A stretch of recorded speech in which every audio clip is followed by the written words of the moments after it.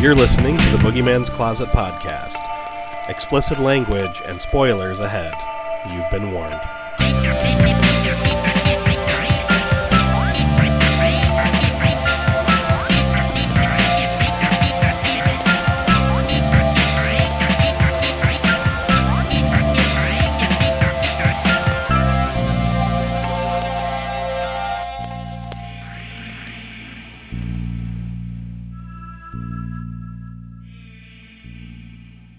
And we are back for yet another episode of the Boogeyman's Closet. As always, I am Mike Alvarez. Maurice Killiver. Susie Hunt. And we are wrapping up our month of Little Monsters with episode 168, Critters, from 1986.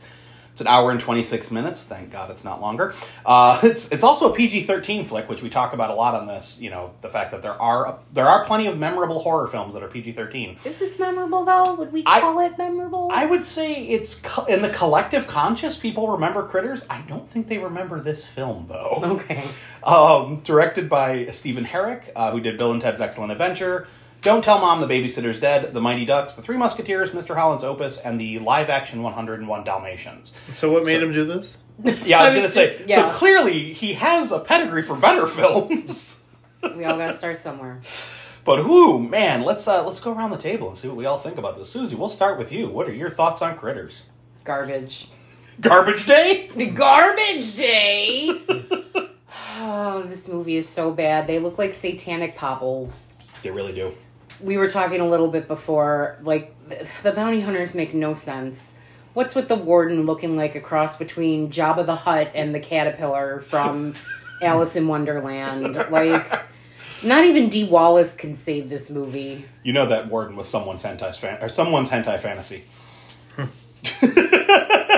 Rule 34. Billy Zane, his hair is disturbing? Oh my god. I don't like Billy Zane. And she legit forces herself on him, which I haven't seen. I don't remember when the last time was I saw this movie, but I don't remember her being the predator. Not literally like a predator. I heard the predator noise in my head. But, and like, did you notice how even long after he's dead, he's still twitching? Yeah. He really wanted to milk that screen time. Scott Grimes, he's an adorable rascal in this movie. Mm-hmm. The sister is a real fucking bitch. Oh, April sucks. And Dad is just like, I don't even know. Oh, I'm going to let Maurice speak to this a little bit better, but that catchy song. I got things to say about that. So yeah, I am not a fan. This is even... I don't even think I liked it when I was a kid. Mm-hmm. And I dislike it even more now that I'm a grown-up. All grown up. All grown up. Well, Maurice, we'll toss it over to you. What are your thoughts on this gem? Well, it gave me the power of the night. Power of the night! The streets are calling. Sorry. Power of the night. Power of the night. It's good. No, it isn't, you liar. It's a good movie. You can't even say that with a straight face. Listen, you guys like Ghoulies. Alright? That is true. This is better than Ghoulies. I can't follow you there. Story-wise, it was a more complete story.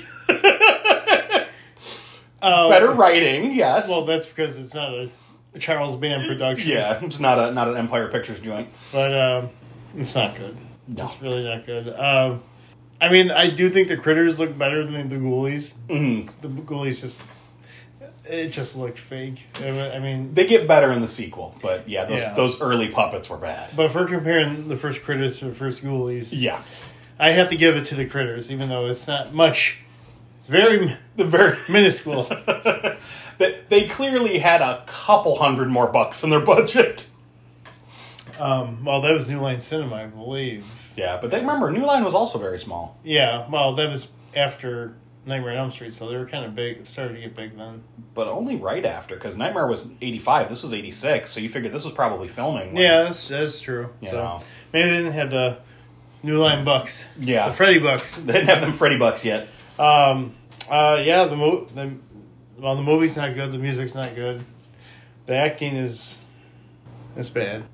I mean, we do have a few good ones in there. We got, was it Emmett Walsh, who plays Harv? He's always good. yeah, I mean, yeah, but I'm talking about, like, main characters. Yeah. The father is just ridiculous. Charlie. Charlie. Come here, boy. I'm gonna lay one on you, boy. Don't you talk back to me, boy. Does he mean a spanking or a smooch? I don't know. I think he meant spanking, but I don't know. Yeah, like you guys said, the bounty hunters made no sense. Did you think of their sweet bondage gear? Oh, yeah. I felt like I was at the Continental. And I don't even know how you say his name. Is it Ugg? Yeah, Ugg or something like that. Ugg? When he looked like he had a condom on his face. Yeah. Yeah, well, they both do it first. Like, they have that weird glow. Well, I don't even know the other guy's name. Yeah, well, Ugg was the one that turns into Johnny Steele. Right. So the guy that could never decide on a look, Yeah. they never name him in the credits. Right. So he's just named as all the other people that he turned into. I think they named him as Johnny Steele. But, yeah. Is there anything good about this movie? The critters themselves, that's about it. Yeah, the effects are pretty bad. Even the jokes are lame. Yeah, it's just not a good movie. I gotta wash my hair.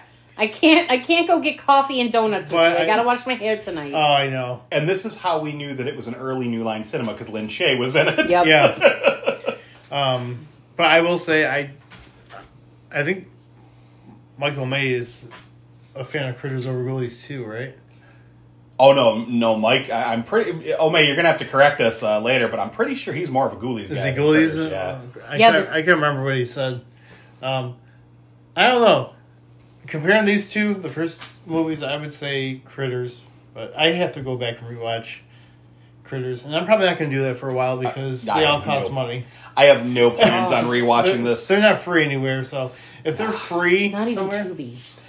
Now, I do own all of the Critters films. Don't threaten me with a good time. Mainly because I really wanted to rewatch Part 2 and 3, because I barely remembered 3. Part 2 is the one I always think of. That's the one where they all form into the giant critter ball, and they're like rolling around the countryside and stuff. Like, I remember Like that. tumbleweeds. Basically. But yeah, so I got the DVD collection of that, and then Critters Attack, which was the one where Dee Wallace comes back, and then there was Critters, the New Binge, which was the short series that was on Shudder. Oh. That is actually really funny. The New Binge is actually what I would say is peak Critters, because it knows it's dumb and it leans into it hard. It reminds me of like an Adult Swim TV show. Like it has that level of humor. It's got friggin' oh my god, why can't I think of his name? Gilbert Godfrey is in it. Oh, he's dead now. Yeah. He's like the crazy uncle living in the basement. Of course he is. Oh, it's kind of like real life. It's quite a funny show. But yeah, I am not a fan of this movie. I said this on Ghoulies. I said this in a couple different podcasts that I was dreading recording this one because, my God, like I know that, hey, the fans, they voted for it. Why do you hate us? I'm a centaur. I mean, when we did Alien flicks last year, I think, or the year before, this almost won. Like, this almost got on the list. Killer Clowns just beat it out. But yeah, so people clearly have a fondness for this movie. And I am going to say that I do think that it is nothing more than nostalgia of, like, people remembered the Critters from the 80s. Like, I think a lot of people didn't even see the movie. They just knew of the Critters. Kind of like how, even if you didn't watch Friday the 13th, you knew of Jason Voorhees. Mm-hmm. So I feel like it permeated pop culture in that kind of way, because this ain't a good movie. Or do you think perhaps that our dear listeners just like us to suffer because that's some of our best work is when we all really all collectively hate a movie? You might be onto something there. Let us know what you think. But we'll get into the cast here. We got a pretty big cast. Helen Brown is played by Dee Wallace. Now, I only put the movies we have covered of hers because she has a huge IMDb credit. But The Hills Have Eyes, The Howling, Halloween 2007, The House of the Devil, and of course I had to add this even though we haven't covered it, but Murder, She Wrote, because we need to put that on there. Jay Brown, played by Billy Green Bush. We just saw him in Jason Goes to Hell, The Final Friday. He was also in The Outer Limits, MASH, The Incredible Hulk, and The A-Team. Brad Brown, played by Scott Grimes, he was in The Twilight Zone, Critters 2, Star Trek The Next Generation, Dexter, Criminal Minds, and Law & Order. April Brown, played by Nadine Vandervelde. That was hard for me to say. Even her name is pretentious. Right? She was in Starman, Munchies, and Alfred Hitchcock Presents. So she was in another rubber monster movie in the 80s. Then we have Harv, played by Emmett Walsh, who's in Blade Runner, The Twilight Zone, The X-Files, Knives Out, and Tales from the Crypt Collection Completed, which is a really fun episode. Then we have Charlie McFadden, played by Don Keith Opper. He was in Critters 2 through 4, Quantum Leap, and Roseanne. Steve Elliott, played by Billy Zane, is in Murder, She Wrote, Twin Peaks, Tales from the Crypt, Well Cooked Hams, and Tales from the Crypt Demon Knight. What about Titanic? I was going to say The Phantom and Titanic. Thank you. Yep, we have to put that on there. But I do find it funny that, Critters has weird connections to other films we've covered. Because we just watched, Jason Goes to Hell, The Final Friday, and the dad from Critters was in that. Mm-hmm. And now we're seeing Billy Zane in this, and we're going to be watching Demon Knight, and he's in that. So I thought you were going to say, and you're going to watch Titanic at work tonight. Hell no. They all die.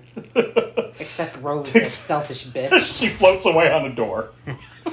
But we have Jeff Barnes, played by Ethan Phillips, who's in The Twilight Zone, Werewolf, Lean on Me, Critters 3, Toolbox Murders 2, and Better Call Saul. Then Johnny Steele / Ugg was played by Terrence Mann. He was in all of the other Critters films. Solar Babies, and then he did voices for The Tick and Gargoyles. And of course, we have Sally, played by Lynn Shay, who will only be known as Lynn Shay throughout my notes. I don't call her Sally.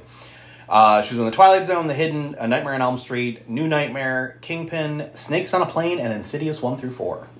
So, pretty big cast, but they didn't do anything good in this. So, the basic plot is a group of small but vicious alien creatures called Krites escape from an alien prison transport vessel and land on a small farm town on Earth, pursued by 2 shape-shifting bounty hunters who must destroy them before they can feed. I kept thinking that when they were asking for the Krites, they were saying Crips. We're here for the Crips. I was like, are you Bloods? Picture them like rolling around with their little bandanas on. So we're not talking about Boba Fett and Jango Fett. No. But I do have to comment right off the bat before we even get into this. What did you guys think of the bounty hunters' dick guns? Oh my god. That would get a little boner before it would shoot. It was like, what? It's Red Rocket. Every time it extended, I laughed. Every single time. I was like, why does it do that? What's the point? I'm sure it was done on purpose. Oh, I'm sure. Because they all shot from the hip, so they all had it like down by their waist. But we open with a space prison on an asteroid. I don't know why. It was like a big rock just floating in space. Mm-hmm. Where a shipment of Krites is being brought in to be disposed of. Immediately I have a question. Right off the bat. They plan to kill the Krites. They talk about in the transmission how they killed 2 of the 10 Krites that they were transporting. Because they were running out of food. So, because the Krites were eating everything, and they're like, they were going to start eating each other, so we killed 2 of them. And it's like, alright, so you can kill them. Why are you transporting them to an asteroid to then be disposed of? Because immediately they're brought in, they keep saying, bring them to the disposal unit. So it's like, just shoot them like you already did. End of movie. Like. And I feel like there's more when they get to Earth. Like, did they, like, reproduce? Oh, probably. En route? Well, I mean, the cliffhanger. Oh. But, yeah, I just don't understand why they didn't kill him. Because then the movie wouldn't have happened. Yeah, Darn. I would have been happy. The end. But the Krites they get off the ship, they end up causing an explosion on the little prison planet by, I don't know, eating something. They were biting on something and something went boom. They probably chewed some wires. Pretty much. And they chewed the blue one instead of the red. They're intergalactic squirrels. But they cause an explosion, steal a ship, and get the fuck off the prison asteroid. The warden calls in some glowy-headed, shape-shifting bounty hunters and sends them after the Krites. I like it that you call them bounty hunters. Bounty hunters. Bounty hunters. But the warden explains that they've stolen one of their fastest ships and have enough fuel to cross the galaxy 10 times over. Basically, they can go anywhere. He then reminds the bounty hunters that they need to stop them before they can feed. Why? This is never brought up again. Yeah. Like, they mention... I'm sorry, no, they bring it up once. They're like, oh no, they fed. And you still kill them. Like, what's... Why was that, like, this hanging plot thread that they kept picking at? They turn into gremlins. They turn into fat Krites. Yeah. Oh, it's annoying. So the bounty hunters take off, and we get the opening credits in the title card. That, unfortunately, did not have close-ups of critter teeth like Ghoulies had close-ups of ghoulie mouths. Strike two. We cut to Middle America farm country where we meet the Browns. Mom's cooking breakfast, Dad's working in the basement, Brad is locked in the bathroom running a thermometer under hot water to fake being sick, as his sister is bitching at him for hogging said bathroom. So it's like right away you're like, well, she sucks. Yep. You know, he's up to some kind of little shenanigans, and Mom and Dad are oblivious. Mom's wearing jeans at the beginning, too. But then she's wearing a dress later. Yeah, she has jeans and, like, that, like, apron-y top thing. Yeah. That, like, what is that, like a smock, I guess? Yeah, and Dad, like, wipes his hands all seductively on it. Like, right down by her crotch. Yep. He gives her the old reach around. He's like, and I'm like, Dee Wallace does not have sex. Ever. Oh, yes, she does. Remember the howling? Dee Wallace does not have sex. I refuse to believe it. Oh, so they sit down to breakfast, and they have some random I like cheese dialogue about hog farming and April's new romantic interest, Steve. Brad pretends to be not feeling well, and I love it because... Mom's like, 106, really? Try again. And April's like, he has an algebra test. And he's like, shut up! And then they're playing footsie under the table, kicking at each other. And Dad's like, what's this about test now, boy? Like, Dad's accent is just so, like, inbred. And he's always drinking some questionable liquid out of a mason jar. Moonshine. Which, It looked like tobacco spit. At the end, doesn't it look like that's what they make the Molotov cocktail out of? It does. Like, what is Dad drinking? And why is he got it all out in the open in front of Charlie? Right. Yeah, the poor alcoholic guy. Here, look at this, boy. But the kids take off for school while Mom and Dad finish breakfast and discuss what happened to Charlie, who works for them. Like, where's Charlie? He was supposed to be here by now. He's sleeping it off in the jail. Smash cut to the police station where Charlie's sleeping it off in the drunk tank. But we get to know Charlie pretty quick. He's a harmless drunk who's obsessed with aliens, telling everyone that they're coming to Earth. He's been getting transmissions through his fillings. I did laugh at that. I'm like, that's dumb. That was such an 80s thing, though. Mm-hmm. Like, people thinking, transmission, and the fillings, and that's really when the tinfoil hats became big. Well, there was also anyone who had a metal plate in their head. I'm getting transmissions through my plate.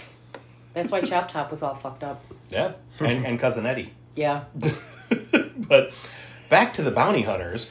They get a call from the warden who informs them that the Krites are headed to Earth. He tells them that the ship has enough... their ship has all the info they need about planet Earth and reminds them to be less destructive this time. And then Ugg, takes these two little glass panes that are, glasses lens and, puts them in front and he's watching a documentary about Earth that then cuts to the... Johnny Steele video? I almost called him Johnny Starlight. Well, no, because it does that. This is something we see in sci-fi movies all the time, where they're like, we must show you all of human history in a quick montage.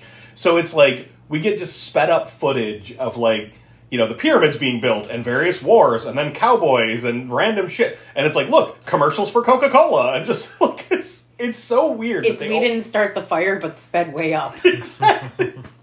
But yeah, then we land on Power of the Night by Johnny Steele. Mm-hmm. And I put AKA Hair Metal Tim Curry. Oh my God, he really is. And this is where Ugg's like, that one, I'm going to look like that guy. And he has this reverse melt sequence where his face turns into Johnny Steele. That was actually pretty cool. Yeah, I will give it that. I always like a good, the melt sequences. Mm-hmm. Nightmare on Elm Street 2 at the end. Yeah. I love those types of things. So do you like the end when the house comes back together? Oh, I fucking hate that. Oh my God. Oh, I got shit to say. But no, this is the first of many times we will hear the song in the first 20 minutes of the movie. Yep. Because we don't hear, after the first 20 minutes are over, we do not hear it again. But I have a counter of how many times we hear it in the first 20 minutes. And it isn't like a brief second every time. It's like a full chorus. chunk of, a full chorus of the song. Because those are the only words to it. Power of the night. It's 5 minutes of him just repeating himself. It's kind of like, what was the song in G.I. Joe? The song that was always played. Playing on G.I. Joe. The cartoon. What was it called? Was it a Snake something, or... I have no idea. Oh, yeah, it was in, like, every episode after, it was, like... Because I remember there was the episode where they made the band Cold Slither. Cold Slither. Yeah. Yeah, that same song is, like, in every musical episode. Oh, yeah, okay, I know what you're talking. I was like, wait, every episode? Because for a minute there I was thinking, like, you meant the theme song that was playing there. Cold Slither, right? Mm-hmm. Yeah. Yeah, it was Cold Slither. Yep. And that song, after the episode, every time there's a scene for music, it's that song. Yeah, you're right. Matter of fact, it was in Transformers a couple times, that song. Oh my God. Well, it's kind of like You've Got the Touch in the Transformers movie. Yeah. Where they play that over and over again. Mm-hmm. Oh, man. But anyway, back to the Browns' farm later that day. We see Charlie fiddling with a slingshot and talking to Brad about alien abductions. Meanwhile, Brad is lighting a firecracker under a silver spray-painted Kenner Y-Wing. I was a little disappointed with that because I always wanted that toy. But he blows it up and scares the crap out of Charlie, who accidentally breaks Brad's slingshot. And we get Chekhov's firecrackers here because it becomes very important. Charlie goes on and on about how that's the best one they ever made. He's like, best in the state, homemade firecrackers. Dad comes running at the sound of the explosion and scolds Brad for playing with firecrackers and Charlie for not doing his job. Just then we see April coming home with her new boyfriend Steve in his fancy car. I love how Dad looks at it and he's like, looks like I can't haul much hay. And Steve's like, what? With his little, it looks like a braided rat tail. What is up with that? Because in the beginning, April and Dee Wallace have the same... Have a French braid rat tail. And then Steve has it. Hey, I had that rat tail. Now, did you guys notice when we open the doors to the car, we hear Power of the Night for the second time? Yep. Oh, yeah. And now the number one hit. Power of the Night. But while Dad is talking to Steve and April, Charlie has fixed Brad's slingshot and is attempting to fire it. He misses the can he set up and hits April square in the butt. She flips out and immediately chases Brad, who takes the rap for Charlie. Brad gets punished and sent to his room. Dad says, no supper for you, that'll learn you. Oh, Jim. Brad goes into his stereotypical 80s horror movie kid bedroom. Yep. It's so with fun. Bruce Springsteen. Yes. Oh, God, what were the posters? He had Bruce Springsteen. Sting. The Police. Police, yeah. The police, yeah. He had a bunch of a bunch of Star Wars-esque spaceships. Yeah. That were all different colors hanging in his room. But yeah, so he gets upset and immediately flips on his stereo to, you guessed it, Power of the Night. That's number 3. So he hears his cat meowing outside the window. This is Chewy. And he lets him in. He watches Charlie finish up work for the day and take off. That night at dinner, April is playing a little pole position under the table with Steve. Mm-hmm. While And he's like... Mm-mm. He looks so nervous. I mean, I would be too, with sitting right next to her dad. Pa's probably got a shotgun under the table, too. Right. I'm going to tan that hide, boy. But I love it because he's like, oh, that was the best dinner I've ever had. Mrs. Brown, thank you. He's all nervous while April's jerking him off under the table. We're going to go for a ride. Don't any of you kids want dessert? No, Mom, we gotta go. Well, yeah, she goes, you promised you'd take me for a ride. He's like, I did? He looks scared. And the dad's like, I thought you'd come watch me in my bowling tournament tonight. And Steve's like, yeah, we could do that. And she's like, no, come on. We gotta go. She's so friggin' horny. Mm-hmm. Yeah. But this irks me every time it happens in an 80s sitcom or movie because it's just such a trope. We have the oblivious dad moment where April and Steve leave and Jim turns to his wife and goes, did you have the talk with her about the way things are? She's like, years ago. And he's like, years? It's I don't know why that trope annoys me so bad, but it's to me it's on the same level as the screaming, fainting woman in early horror movies, where it's nobody does that. It irks me. But We cut to Brad in his room making more firecrackers. He overhears his sister giggling outside and watches as she and Steve drive around the side of the barn and then park. Because no one's going to see that if they look outside the window. Playing Power of the Night. No, I'm kidding. This time it wasn't playing. But inside the car, Steve is protesting that he doesn't want to go into an old barn. She's like, don't worry, my parents don't come out here at night. Well, no, not yet, because first he's like, I don't want to go. Well, I don't want to go in an old barn. And she takes his car keys and goes, you want your keys back, don't you? And it's like... And then she gets out and she's like, come on, Steve, come get me. She forces him into the old barn. It's like... It was like, that young man looks terrified. Consent is a thing, woman. Even in the 80s. But Brad gets a big old grin on his face seeing what his sister's up to and loads his pockets with firecrackers. Clearly gonna go scare the shit out of him. Doesn't turn out the way he wanted, but you know. So Dad comes in to talk to Brad and brings him a plate of food. He's like, you got your mother to thank for fixing you a plate. Your ma. Your ma. You could thank your ma for fixing you a plate. And it's like corn on the cob, a dinner roll, and questionable meat. Questionable meat and a fabric napkin.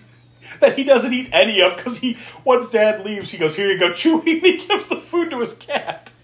It's the questionable meat. Soylent Green is people. Oh, God. But yeah, before Dad leaves, he confiscates the slingshot and then tells him, no movies for 2 weeks. And I was like, in the 80s, that was harsh as fuck. Yeah. That's all we had. That's like saying no Saturday morning cartoons for a month. Mm-hmm. I was just trying to explain this to Caleb the other day. We were talking about, because, you know, he currently is limited on how much YouTube he can watch, because he's a little in trouble. But we were talking about how it sucked back in the 80s, because we're like, be thankful you can actually watch shit on demand. Because back then it was like, if you missed an episode, you didn't get to see it again until it was on reruns, and everybody else knew about it except you. Do you know what reruns are? Exactly. Oh, man. I don't miss those days. But where was I? Yeah, okay, so back in the barn, April is molesting Steve, who is scared as hell. And he goes, your dad didn't even like me eating his food. And of course my brain went, what'll he do if he catches me eating you?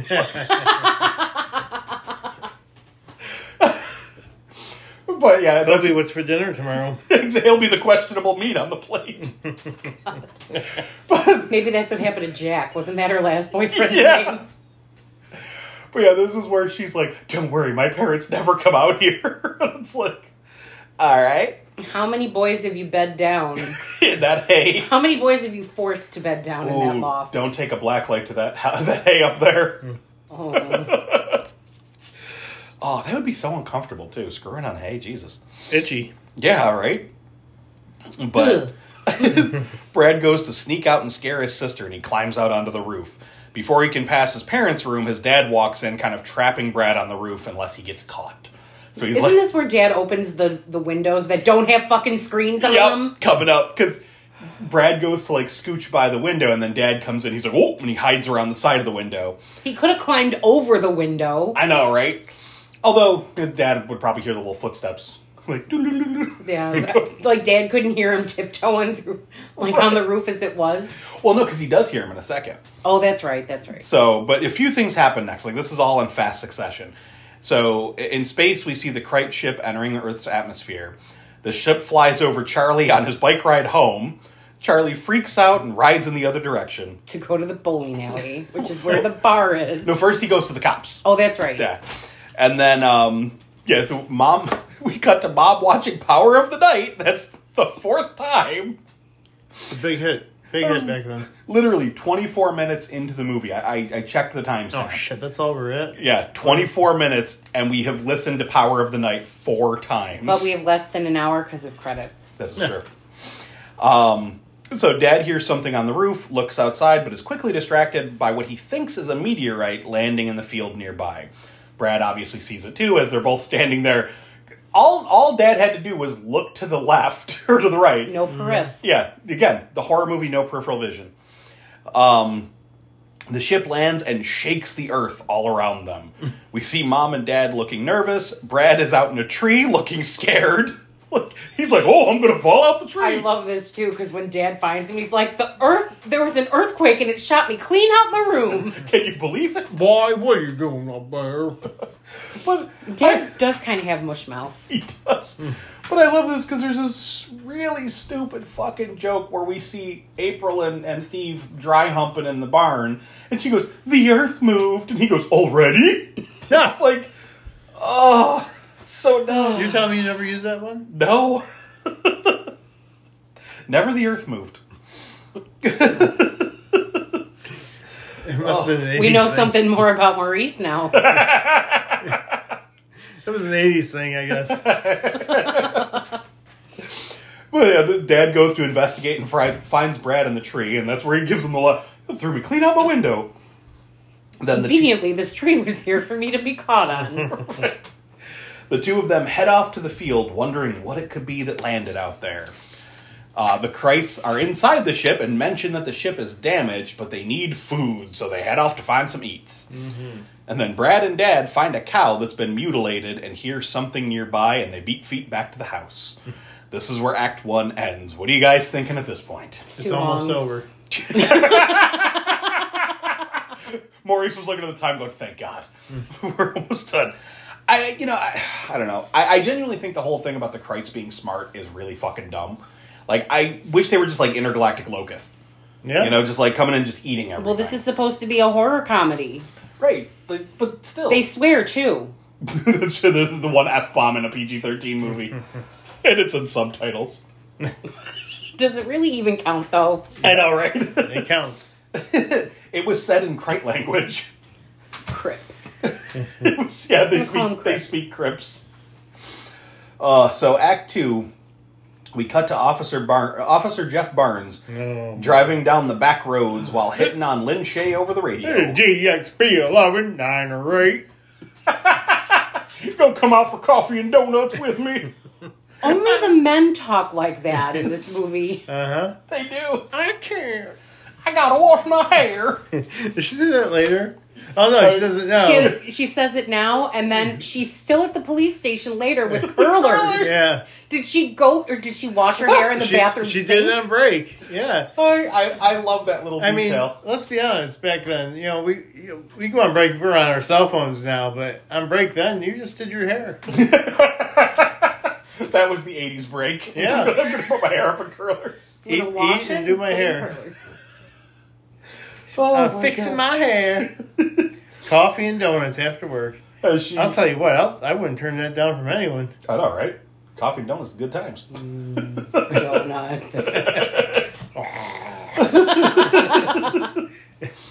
And so she turns him down, and then a Krite rolls out in front of his car, and he swerves and ends up in a ditch. What the hell? I forgot what he Do said. you notice how it kind of looks like a sawhorse as it's going off the road? Oh, it was terrible. Oh my god. But he gets out of the car, and he takes his nightstick out. And he's like, come here, Pooch. And I'm like, you think it's a dog, so you're going to beat it? I know, Like, right? You're an asshole. Where does this take place? Does it ever say? Oh, no, I don't think it does. It's got to be on the... Oh, it does. It's got to be in the Virginias. No, it's in Kansas. No, it's not Yes, like that in Kansas. it's in Kansas. Because when he goes off the road, there's a sign like, welcome to Schitt's Creek. But this is... Wait, I'm going to consult the bones. Continue. I guess they could have that southern accent in Kansas. Yeah, I have no idea where it's supposed to But be. the way they talked, I thought they were like in the Virginias. Yeah, it definitely has that type of drawl to it. It's that there possum. Come get some coffee and donuts. Maybe some possum. Some possum donuts. Oh, God. So, he's looking around for what he thinks is a dog, and then the Krite shoots him in the leg with one of its quills, dropping him, before it pulls him under the car to eat him. Bye-bye, Jeff. So, back at the Browns' house... Oh my god. What's that? So I googled what town does Critters take place in, and more results. Was Critters based on a true story? Yes. Yeah, Niagara Falls, New York. Jesus. Sewer rats are huge! Oh, my God. Grover's Bend, Kansas. Ah, so it was Kansas. Wow. Is there And really it's like a the Grover's diamond, like the jewel of the Daisy State or something, whatever flower Kansas is known for. Oh, man. But yeah, they're in Kansas. All kinds of weird shit happens in Kansas. Yeah. Fucking Wizard of Oz. Critters. But back Superman. right? What is it with aliens in Kansas? I know. But back at the Browns' house, a kite peeps in through the window at Mom, scaring the hell out of her. But I love it. Its glowing red eyes are written off as probably just the cat. I'm like, your cat has demon eyes? Like, it's a little weird. But, so Dad and Brad get back to the house and give Mom a good old jump scare, because, horror movie. Maybe we shouldn't tell her. We don't want to tell her what we saw now. But we cut to the bounty hunter's ship landing, and Johnny Steele tells his friend to transform, but he's like, nothing likes me, which cracked me up. I'm like, I don't like you. Wait, we watching the Critters or Transformers? Exactly. Transform and roll out. Oh, they should have got Peter Cullen to do his voice. Yeah. Nothing likes me. But he soon finds something that likes him. A couple somethings. Yes. But so he's just going to walk around his glowy head for a while. So the two wander off in search of the Krites and find the mutilated cow, letting them know that the Krites have begun to feed. Dun dun dun. Who cares? Yeah. Because it never really comes back. But back at the house, we get a POV shot of one of the Krites looking around outside. Inside the house, Dad tries to call the cops, but of course it's dead. The phone line has to be dead because it's a horror movie. And he does the tap, tap, tap, tap, tap, tap, tap on the receiver that they always do in horror movies. And then suddenly the power goes out. Oh, spooky. It's probably just the circuit breaker tripped. Let me go down in the basement, take a look-see. And it's like a fruit cellar because they go outside to go down into the basement. Did you notice the circuit breaker was covered in cobwebs? Yeah. I'm like, really? Like, seems like a bit of a fire hazard, but alright. What? Their power never goes out, so they don't have to use it. I mean, our power doesn't go out often, but ours isn't covered in cobwebs. Well, You also don't have a fruit cellar. This is true. This is true. Don't judge people. Oh, I'm going to judge the Browns. Come on now. But Dad heads down to the basement to see if he can get the power back on and is attacked by a critter. How did they get in? they rolled. Movie magic. They rolled in through the hole in the ground. That transformed and rolled out. Yeah. Yeah. They rolled for They're it. definitely Decepticons. Oh my god, this is getting better. See, this is why it was voted. Yeah, because it's becoming a better movie as we talk about it. Well, there's an idea for Raised by Reynolds. Oh, Critters were actually Transformers. we already did a Critters episode, but we can come back to it. But it latches onto his shoulder and just starts chewing on him, and we get that typical, like, with the little monster movie of, this is clearly a stuffed animal just stuck to your shirt. And you're holding it in place. Yeah. while And it you're looks- flailing Yes. around. But then one bites him on his leg. It was actually trying to get his dick meat. It was after Slim Jim. Yep, and then it was going to go to Browntown. Oh no! Go to Browntown. But Giving him a colonoscopy. Dad beats him with a baseball bat that it shoots poison quills at him. And I love it because it hits him in the arm. He's like, bruh. He just kind of falls over. And Mom and Brad come running down and grab him and drag him up. And I love it, as they're dragging him up to his feet, they go, what's down there? He goes, oh no, it was meaner than hell. He said, no. He said, something meaner than Harold. I'm like, my eyes are sweating, and it's not because of how bad this movie is. It's because of how much I'm laughing at the conversation as opposed to being like, why the... Like, questioning my life choices yesterday as I watched it. Oh my god. It took me forever to get through this fucking movie. Mainly because I kept distracting myself with TikTok. And you also have to watch it 3 times. I know. This movie is not bussin'. No. No, it is not. It's rolling, though. Oh, Jesus. Suki. Oh, okay. Oh, I'm thinking of Skarsgård dick again. Not Slim Jim. Nope. Whew. So, back to the bounty hunters. They find Jeff's wrecked police car and investigate, finding Jeff dead. For a second, I think said Jeff's rectum They found Jeff's rectum. in his police car. Glowy head Chloe Head immediately takes the shape of dead Jeff. And they get in the cop car. Now, I love how Jeff is trying to figure out how to drive while Lin Shaye is bitching over the radio about UFOs. And then Ugg just like pulls the radio off of the dash. Don't one of them like pull the gear shift off? Well, no, yeah, because it's the guy who transformed into Jeff. He's ripping shit out. He takes off the radio. He rips out part of the steering wheel, and then they start like the other one, Johnny Steele, is stroking the shotgun that's like locked in place. He's trying to get it hard so he can shoot it. He's literally running his hand down it, like caressing it. He thinks that it's going to get a red rocket. Well, it kind of does, because as soon as the other dude throws it into gear, they start driving backward, and he pulls the trigger and blows part of the roof off. It's true. Because reasons. But that's not all. Wait until they get to the church. Oh, yeah. Well, that's the thing. They drive away backwards. It's like, all right. Back at the house, Dad is getting patched up by Mom. Meanwhile, April and Steve are messing around in the barn. The radio gets staticky, and Steve goes to fix it, and surprise, critter attack! It bites his fucking fingers off. And then bites his belly. And she's like, Steve! And he's like... And then she gets like a trident.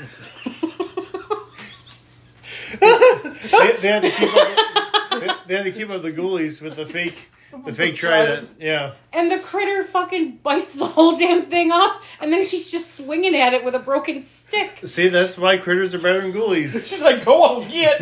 And Steve is still, he's clearly dead, but he's still like convulsing. Like, what's his face in the Texas Chainsaw Massacre? Oh, LG! Yes. Oh, you mean part one. Part one. I was thinking of part two after they skin him, and he's like... He's still shaking around. But that's better. She's like, oh, well, gee. No, you can't really compare that to the one in part one, because he's actually having a seizure, I think. Yeah, well, he gets cracked in the dome. Yeah. So yeah, LG. Twitching around like LG. Oh, shit. But, so yeah, she's screaming bloody murder. The family hears her. But they only hear her screwing? No, they only hear her screaming. And then Brad runs off to help. He love it because he sees chickens being devoured by the crates. And there's like just the one crate like stuck to the chicken coop just shaking. But do you see him before, after he hears her scream? He's like, April! I gotta go. Yep. He's like, what do I do? Where's my gun? Is that where his dad offers him the gun? He's like, I don't need it. Yeah, no. Oh, that's later. That's later, right? Yeah. But he sees the chicken coop. And see, I'm trying to rush to the and he runs into the barn where he sees his sister trying to fend off a critter with a bit of wood. And I was cracking up because all I could think of was Shaun of the Dead. He chased me around the garden with a bit of wood. But Don't sully that movie. No, I was trying to make this movie better with that movie. But Brad lights a firecracker and throws it at the crate, who picks it up and eats it. And then we get the Looney Tunes moment. It's like in every Looney Tunes cartoon where they hide the stick of dynamite in the food and then somebody eats it whole. Mm-hmm. It explodes in their belly and they're like, oh, excuse me. And like the smoke comes out. Mm-hmm. Pretty much same thing in the crate. Like, and falls over. It's so fucking dumb. So Brad and April run away as the crate falls over. I don't know if it's dead, if it's just passed out, just got heartburn. I think it's dead. But, who knows? So, cut to Charlie arriving at the police station trying to convince Lin Shaye that aliens have invaded just like he said they would. Of course, she doesn't believe him. He demands to speak with Harv, and she tells him that he's at the bowling alley, which he wasn't. She just fucking lied to him. Yep. She's like... He's at home in bed with his chewing tobacco on the nightstand. She's like, go to the bar, get drunk. But Charlie tells her to call the army, and he's going to go find Harv, and takes off. And I love it because I'm like, I mean, realistically, all she had to do was write a letter in crayon. Dear Army guys, there are monsters here. Please send help. I mean, it worked in Monster Squad. I know, right? So we cut to the church. The priest is giving a sermon on Sodom and Gomorrah, which is something that certainly tickles all the church ladies. Did you see the two in the front? They're like, ooh. They're like, their bubblegums got sore. They were like, sodomy, you say? They got very excited. Suddenly we got a Rufus interruption. Hi, buddy.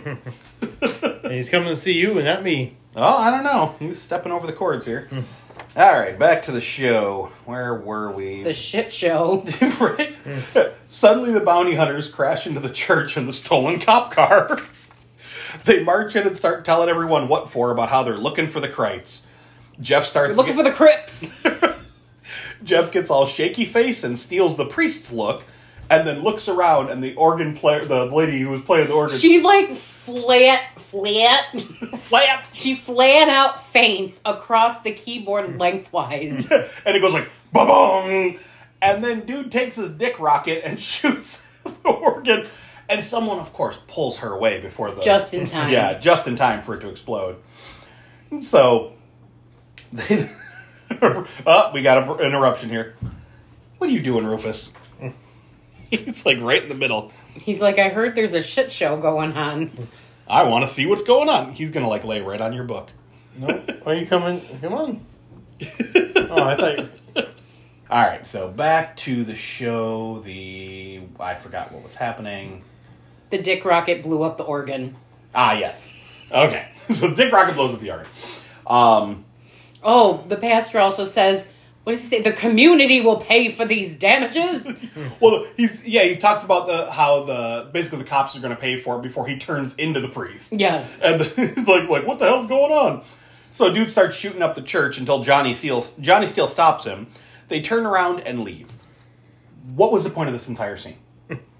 Like, because nothing they didn't happens. have enough money to keep the makeup for dead Jimbo. So they needed him to change it to someone else. Someone who's not dead. It's just, it was so dumb. So back at the Browns' house, they're getting ready to try and escape. Mom wants to stay put, but Dad thinks it's only a matter of time before the critters get in. So he loads up a shotgun and they all creep outside. As they go out, the door locks behind them. Gee, I wonder if that's going to come into play. So fucking dumb. So they get to the truck and find it completely destroyed. The Krites have chewed it all up. April remembers she stole her boyfriend's car keys to make him do the sex. So they head to his car and find a big old fat Krite sitting inside. You gonna do sex to my dead body? No, the Krites are. Well, I think they were going to. They took her away at the end. But they freak out and shoot at it. But he and his buddies roll into furry balls and chase them. So they go running back to the house. But they can't get past the white picket fence. They just keep rolling in and bouncing off. I literally have a note. God, this is stupid. I literally have it written in here. So they get back to the house and find the doors are locked. Womp womp. Dad goes to shoot one, but another one drops off the roof and starts chewing on his bad shoulder so they don't have to do new makeup effects. Can't you do my good shoulder? So Mom smacks it off of him with the butt of the gun and starts screaming and swinging the gun wildly as Dad tries to give her more shells. Brad runs around the back of the house, climbs up the tree to get into his bedroom through his window, narrowly avoiding the fat Krite who tries to eat him. Brad opens the door and gets his family inside. Once inside, they close the door. It's so comedic, though, because he unlocks the door and opens it, and they all just fall back in. And Mom's, like, trying to stand up. And Brad and... I almost said Brad and Janet. Damn it, Janet! Brad and April are the ones that are, like, pulling Dad inside. Because he's pretty much useless right now. He's all numbed up from critter poison. He's been chewed on several times. Chewed up and spit out. But once they're all inside, we see the critters talking. And the one goes, they have weapons. The other one goes, so what? The door opens and Mom shoots the Krite, splattering him all over. And the other one just goes, fuck! And rolls away. Mm-hmm. That's comedy, apparently. It's so bad. So we cut to the bowling alley. Charlie is there trying to Charlie is there trying... God, I can't speak. Charlie's there trying to convince the bartender that an invasion is happening. Thank you. The bartender is so sick of him that he pours him like 3 shots of whiskey, I think, in succession, and then he goes, I'm just going to leave this bottle here so you leave me alone. Yeah, he's literally trying to tell Charlie, just get drunk. Like, everyone is writing Charlie off. Just go get drunk. Not only that, but I don't get the impression that Charlie's going to have to pay for these drinks. I don't either. The payment is him leaving everybody alone. Because Harv is going to come and haul him off to the drunk tank again. Yep. But just then the bounty hunters arrive and spook the locals.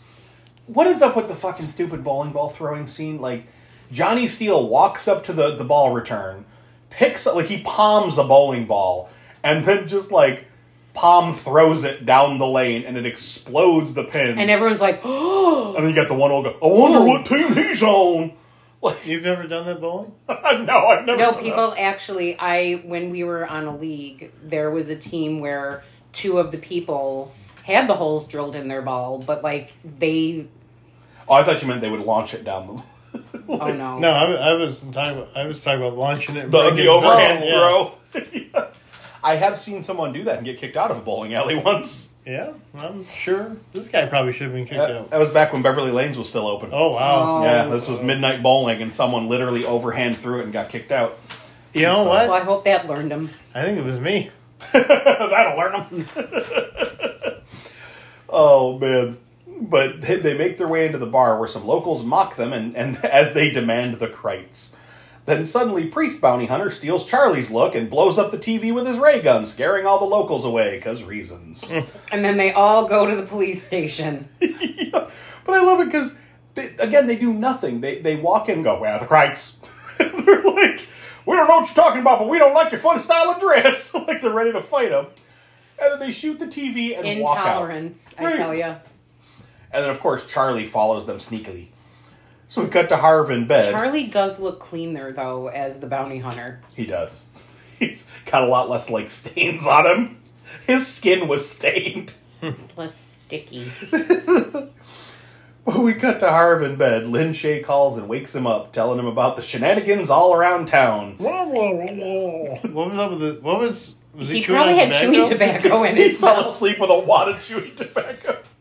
Oh, Oh, it's so that's gross. so disgusting. When I was in college and, like, taking electives, Mm-hmm. there was a guy who played baseball for the university, and he would chew during class, and he had an empty, like, soda bottle or water bottle. I hate that. And he would, like, spit throughout class, and it was so fucking disgusting. Mm-hmm. What a pig. Oof. Ugh, I hate chewing. It's so gross. Like, it just, the spitting of that, nasty. But anyway. If he had a spittoon, that would still not be okay. Ting. So she tells him how she can't read. I don't know why I just thought of this. I'm going to make this episode a little longer. So you know how they're closing down Splash Mountain, and they're going to revamp it to be like The Princess and the Frog, or whatever that movie is? People are selling Splash Lagoon water on eBay for hundreds of dollars. That's just nasty. Ew. Burr Fox P. I mean, to be fair, I do have a vial of Crystal Lake water in my collection, so. That's different. I mean, yeah, it also wasn't hundreds of dollars. From what I understand, it was like $20. It was a gift I got, so. But I thought that was disgusting. Like, boba tea. No, that's rabbit poop. That's for rabbit poop. Oh, no, don't tell me that. I like boba. I'm going to think of rabbit turds. All right. But Back to our regularly scheduled program. Back to Harv in bed. But yeah, she tells him about how she can't reach Jeff at all. You know, and there's gunshots and all sorts of shenanigans They happening. shot up the bar. So Harv tells her to give him 10 minutes, and he grabs his gun belt. So this is where Act 2 ends. What are you guys thinking now? It should be over very soon. Same. I think at this point I actually did pause it to see how much longer there was. And there was only like 20 minutes. Yeah, a little over 20 minutes at this point. But yeah, again, what is the actual fucking point of the bounty hunters? Like, that's my note in here. I'm like, what are the point of them at this point? They're walking around the town just yelling at everyone about they want the Krites, and they're blowing shit up. Like, it serves zero purpose to the rest of the film. They were hoping that the song would become super popular, like, oh shit, what is the song from the one Friday the 13th movie? There is a man. Oh, The Alice Cooper song? no, No. the Alice Cooper song is from part 6. You're talking about the one from part 5. Yeah. Oh, God. There no is life no in his man eyes. with no life in his eyes. Who is that by?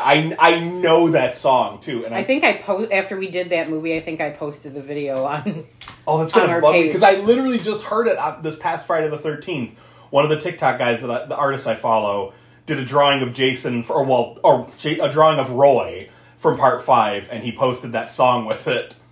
Pseudo Echo. Yep.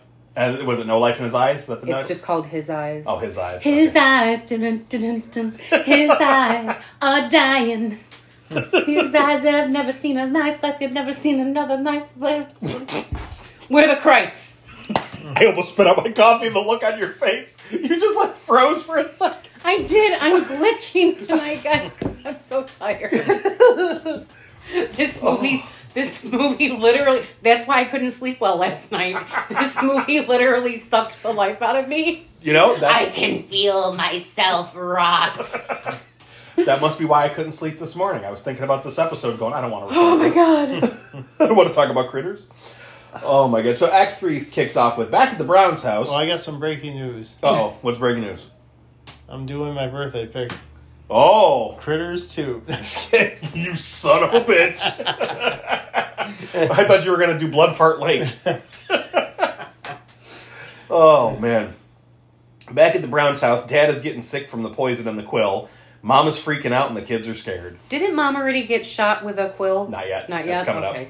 up. Suddenly the Krites break in through the window and one shoots Mom in the neck with a quill, dropping her. So they're like little, I almost call them octopus. Porcupines. Porcupines. Yep. How the fuck? I don't know where the fuck you got that from. It's like a Pokemon, an octopus porcupine. Porcupine. An octopine. Oh my God. But Dad and April go to get Mom upstairs while Brad goes to get the shotgun. And again, Dad is still pretty useless. He's like, we gotta get her upstairs. He's got a bum leg and a bum shoulder. Here you go, boy. He's half the man he used to be. This is Well, true. he got it in the neck with a quill. Well, actually, no. Only the ladies seem to get it in the neck with the quill. Dad got it in the shoulder. Oh, that's right. That's right. And he got chewed the fuck up. More cost effective for the special effects. But yeah, he sees. Brad goes to get the gun, and he sees a Krite and goes to shoot it, but we get a ridiculous pratfall where he trips on a fire poker and shoots the ceiling fan, which of course falls and clobbers the Krite anyway, because haha, comedy. It's so bad. Oh, that was supposed to be funny? I think so. Brad runs upstairs and the Krites give chase. He grabs a lantern and throws it at one of them, lighting him on fire. Now, this is the only part I will say was genuinely funny to me. Because the look on the other Krite's face on the stairs, he was just like, "Bah!" And he just starts screaming as his friend is burning. Which is like, I know it's fucked up because he's freaking out that his friend is on fire, but I couldn't stop laughing. There is a Krite with no life in his eyes. Well, he still had a little life because he rolled into the bathroom and jumped in the toilet and put That's himself right. out. Another toilet critter. Yep. Do you think that's how Homage the to frog Betsy ghoulie Piece. got made?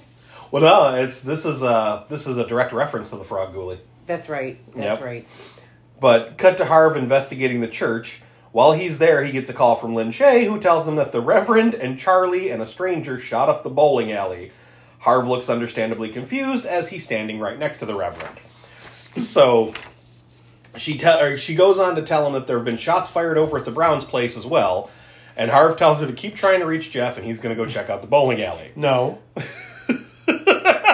No. No? No. No what? He was telling her that he needs to keep on trying to raise. Oh, Jeff. to raise Jeff. That's right. Yes. You got to raise Jeff. Raise him from the dead. Jeff wanted to be raised by her, Raise but me up so I can stand on critters.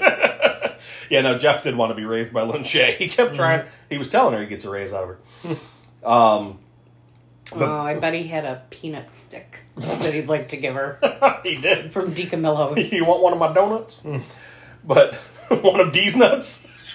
One of these nuts in your mouth. Oh, UCDs. UCDs nuts in your mouth. Oh, man. But back at the Browns' house, Dad and Mom aren't doing so good, and someone needs to go for help.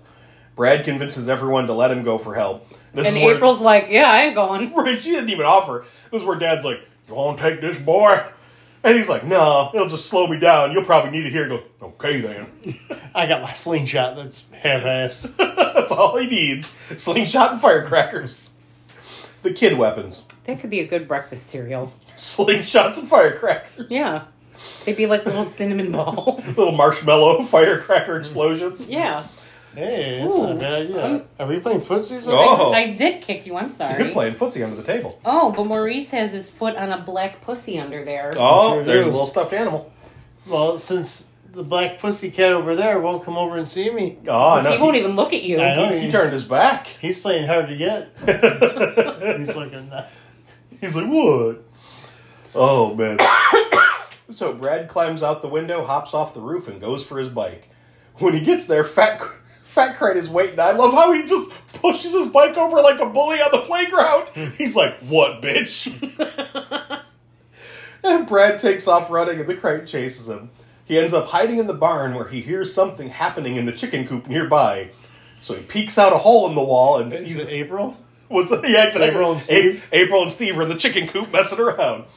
But no, he looks out the hole in the conveniently placed, cartoonishly sized hole in the wall, and he sees the chicken coop where we see the Crate, the shadow of the Crate growing large. It's like dun dun dun. So back in the house, Mom finally comes to, and Dad and April are arming themselves with a hairspray flamethrower and a clothes rack baton. They tell Mom that Brad has gone for help, and she looks terrified. Now we get our requisite but pointless puppet montage of the critters destroying the house. It's literally like a 3-minute scene of just fun romp music while the Crites are ripping apart pillows, eating Fuck this ET. pillow.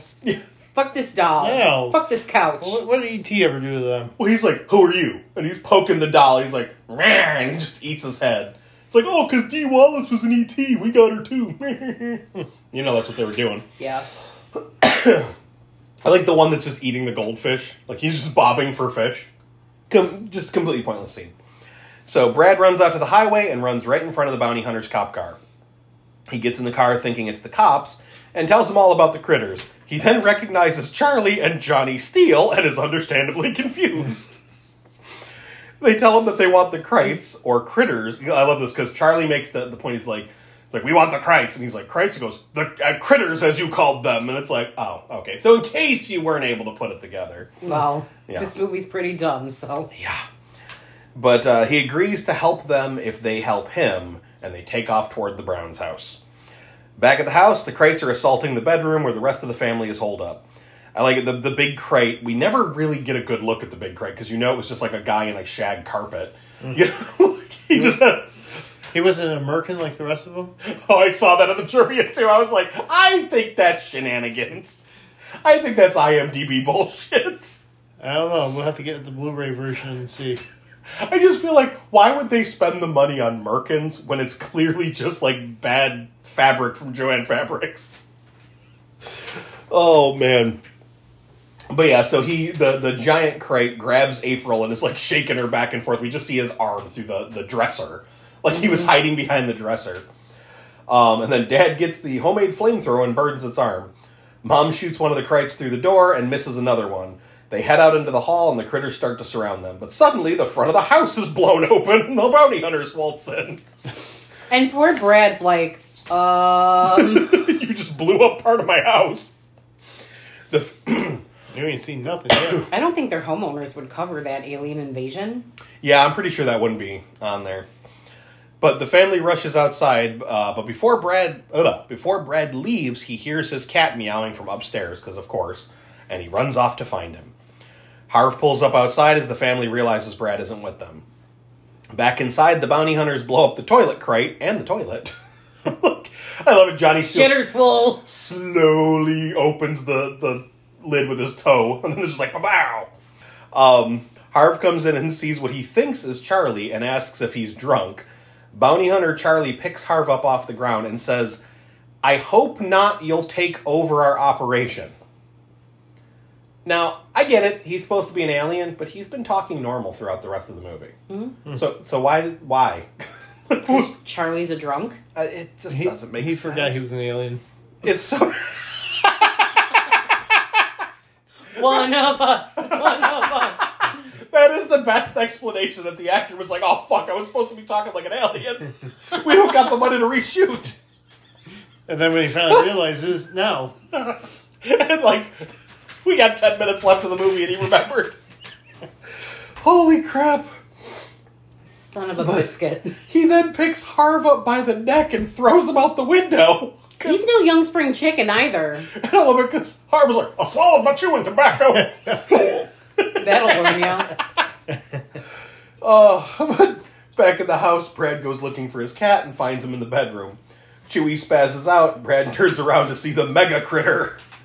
He screams for help, and Johnny Steele shoots a hole in the wall, forcing the Krite to jump out the window.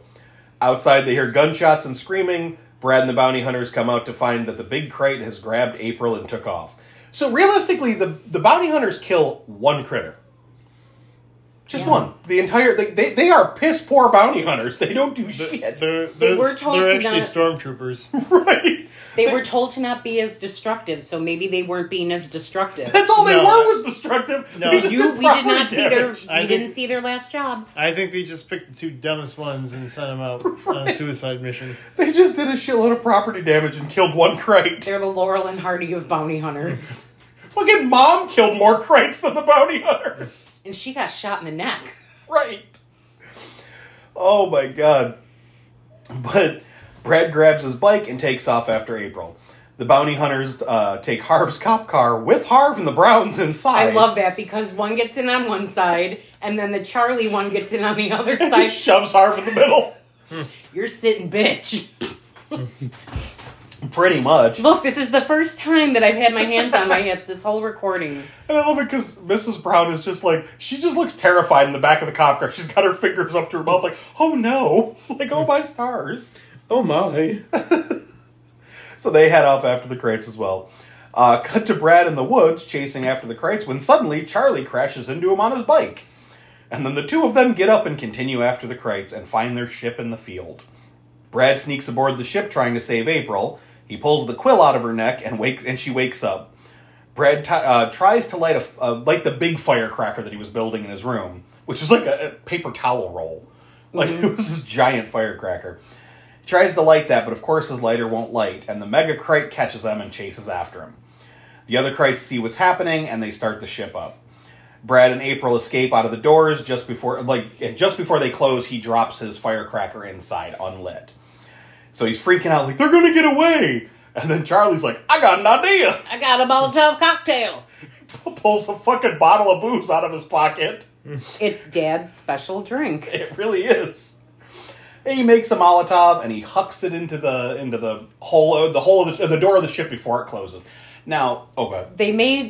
Charlie made a big deal about him being a really good baseball player. Yep, I was gonna say that was the payoff, right here. I forgot. So to mention that's like that the one thing from earlier in the movie that actually comes back, other than the slingshot and the bombs or the firecrackers. Well, because he was like, I had a chance at the major leagues. Remember, before I was drinking. So the Krites lift off. They fly over the house. I love this. They fly over the house and stop and just blow it up as a final fuck you to the family. And they laugh too. They're like, meh. Yep. But then we see inside that the fire from the Molotov is finally catching up with the firecracker. And okay, this is in the back of the ship. We already see that, like, where the Krites are, there was just, like, some piping and shit. Like, they couldn't see back there that much. But once the firecracker lights, they all turn around and it's like, uh-oh. And then the ship blows up. Yep. So, it's like, bye-bye, Krites. Brad thanks the bounty hunters for helping, which they didn't help. Johnny Steele gives him a little communicator and says, call me. For what?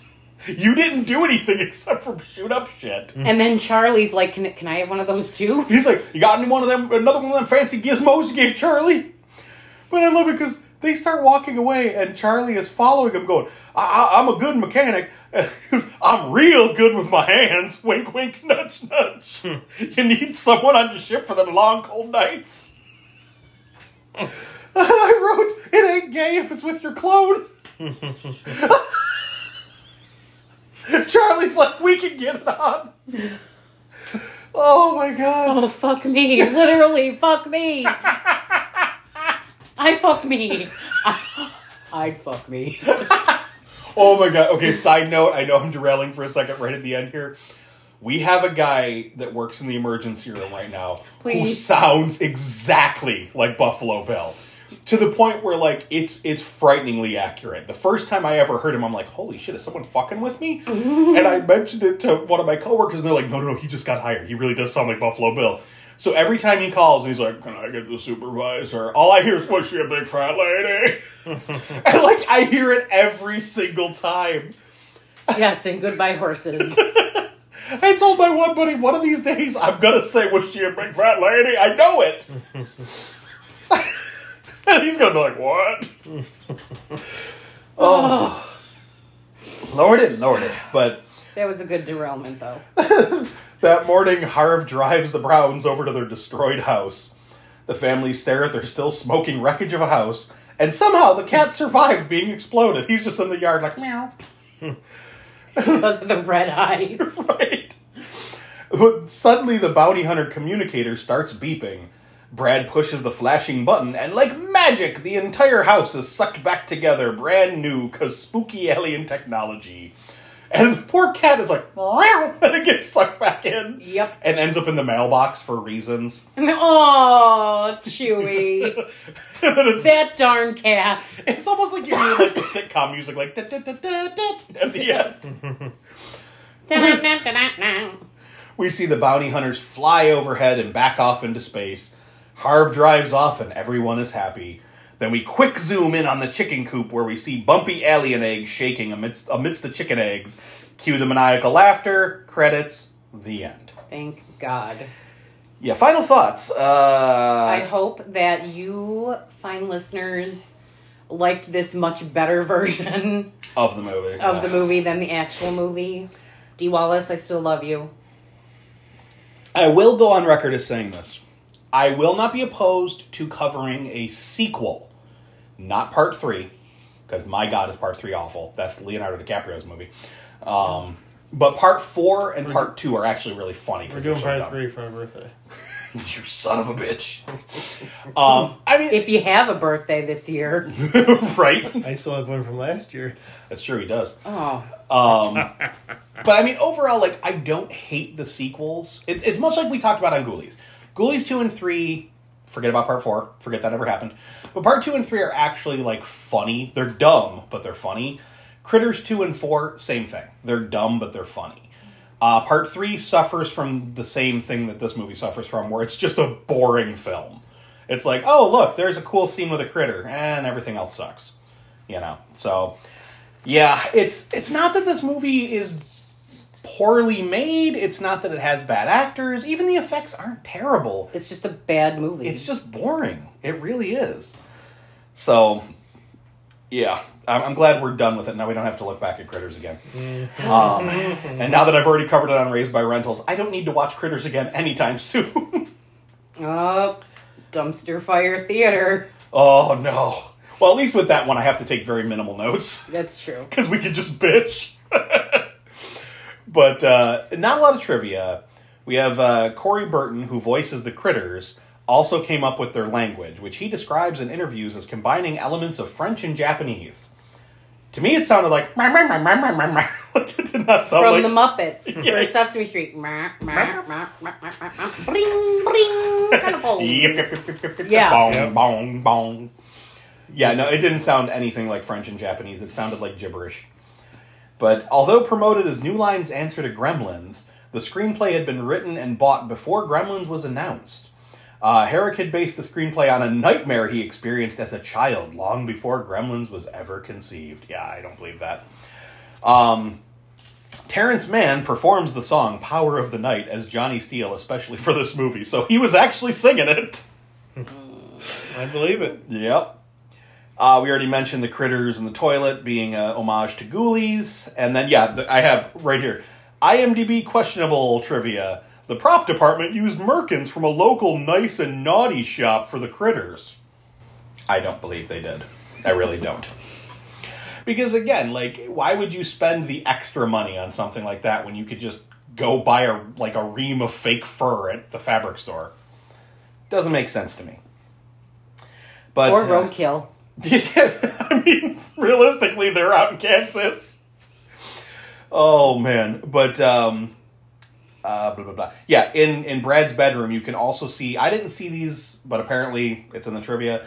You can see a poster for the movie Mutant, which is also known as The Forbidden World, which is a Roger Corman horror film.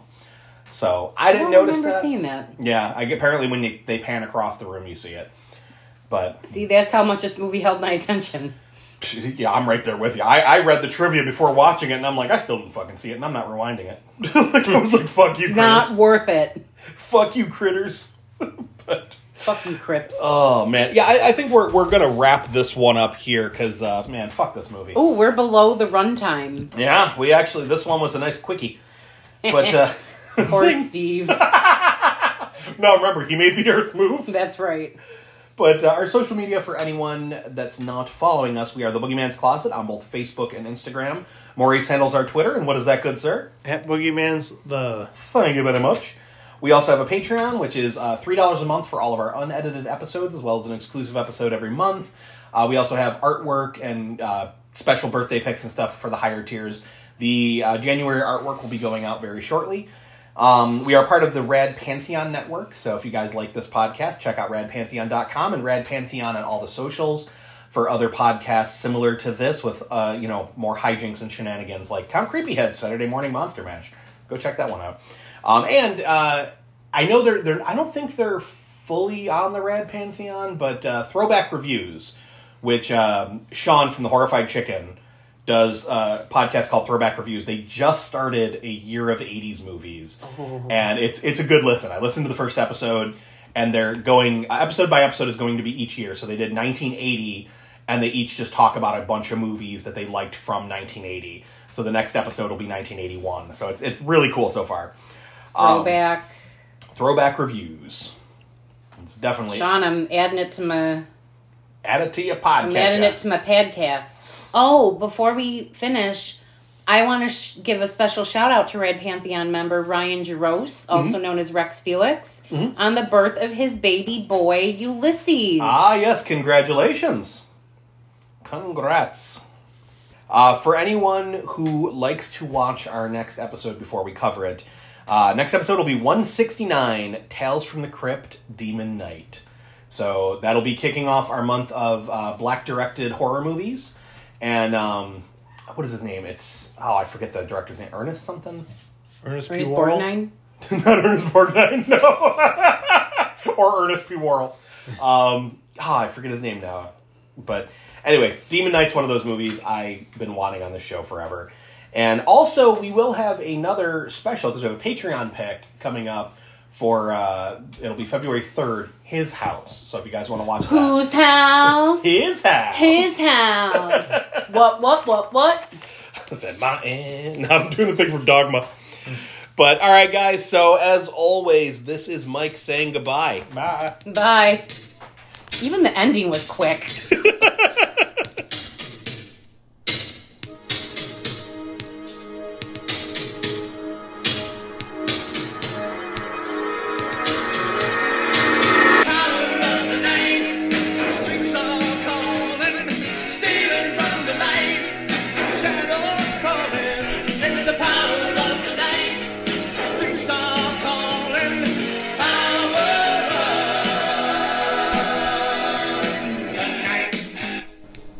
Thanks for listening. If you enjoyed what you heard, follow us on Instagram at The Boogeyman's Closet, where you can stay up to date with everything we have planned.